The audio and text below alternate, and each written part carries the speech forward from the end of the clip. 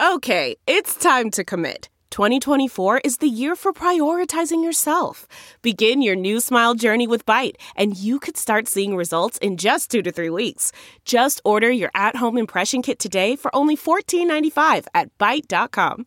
Byte Clear aligners are doctor-directed and delivered to your door. Treatment costs thousands less than braces. Plus, they offer financing options, accept eligible insurance, and you can pay with your HSA, FSA. Get 80% off your impression kit when you use code WONDERY at Byte.com. That's BYTE.com. Start your confidence journey today with Byte.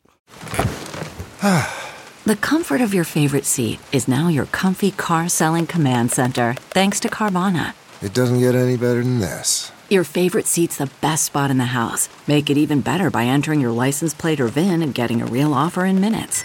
There really is no place like home. And speaking of home, Carvana will pick up your car from yours after you finalize your offer. Visit Carvana.com or download the app and sell your car from your comfy place. Here's my favorite rant for the day, excerpted from our podcast, which you can find over at TomHartman.com. Greetings, my friends, patriots, lovers of democracy, truth, and justice, believers in peace, freedom, and the American way. Boy, do we have a fact-filled, fun, wild ride show today. Evan Greer is going to be with us about the fight for net neutrality. Dr. Richard Wolff will be with us in our second hour and our third hour. Matt Stoller is going to drop by. We're going to be talking about some of these giant internet companies and what does it mean for democracy in America. But to begin, the president has no clothes. Now, remember when that, it wasn't an Aesop's fable. I guess it's just a standard, Middle Ages fairy tale that came out of Europe, and the story was that the king wanted some really fancy clothes. And a couple of con men came to the king and said, "Oh, we'll make you just extraordinary clothes, but they're so special that only brilliant people, only true geniuses, really smart people can see them." Or maybe it was that stupid people can't see them, whatever it was, something like that. And so you could tell it's been 35 years since I read this story to my kids. So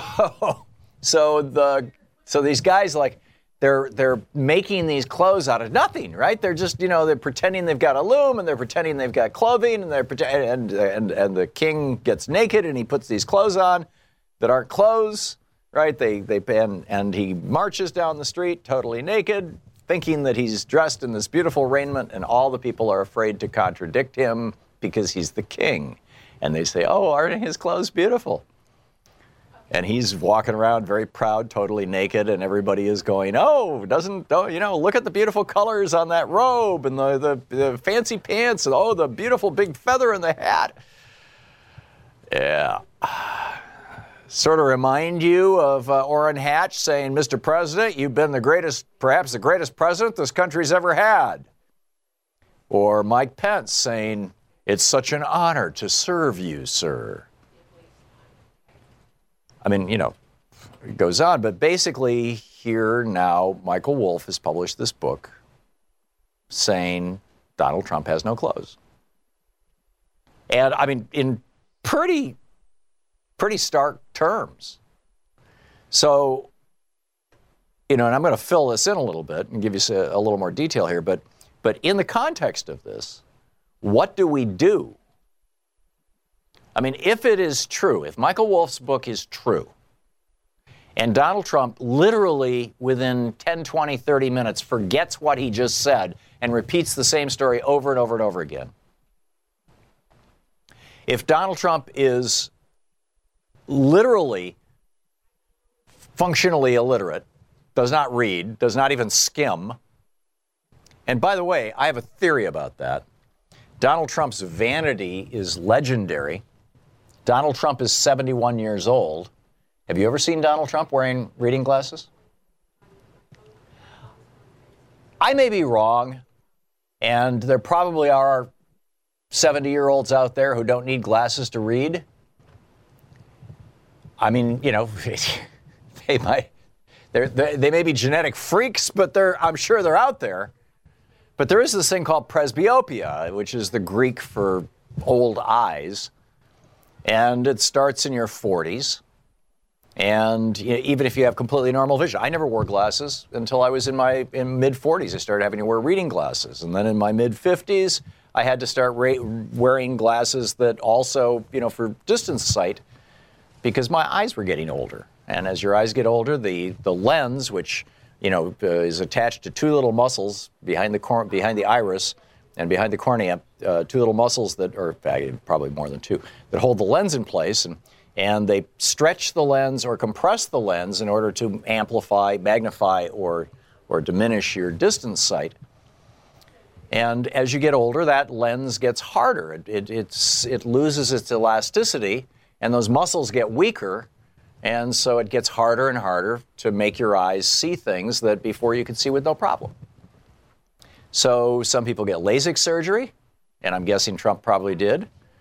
And but the problem with LASIK surgery is, by the time you're 70, your eyes are still changing. I think it's entirely possible that Donald Trump doesn't read things because he's too vain to put on a damn pair of glasses. And you can tell this when he's reading his speeches off the teleprompters. And on prompters, the type is an inch tall. And he's still squinting. I think he doesn't read things because, but in any case, there's that. There's the dementia. There's the fact that Donald Trump is not really running the White House. Donald Trump didn't pick Ryan Zinke to run the Interior Department and to sell off the public lands of America to the Koch network and their buddies. That was Mike Pence, the Koch toady, the guy who owes his career to the Koch network and other billionaires. It wasn't Donald Trump who chose Scott Pruitt to run the Environmental Protection Agency to take it apart. Scott Pruitt, the total toady of the Koch network, the guy who not only denies climate change, but also thinks that it's fine if big chemical companies and fossil fuel companies and oil companies and whatnot, or chemical companies, if they pollute our water, if they pollute our air, hey, it's no problem as long as it doesn't hurt profits. Donald Trump didn't choose him to run the EPA, Scott Pruitt. It was Mike Pence.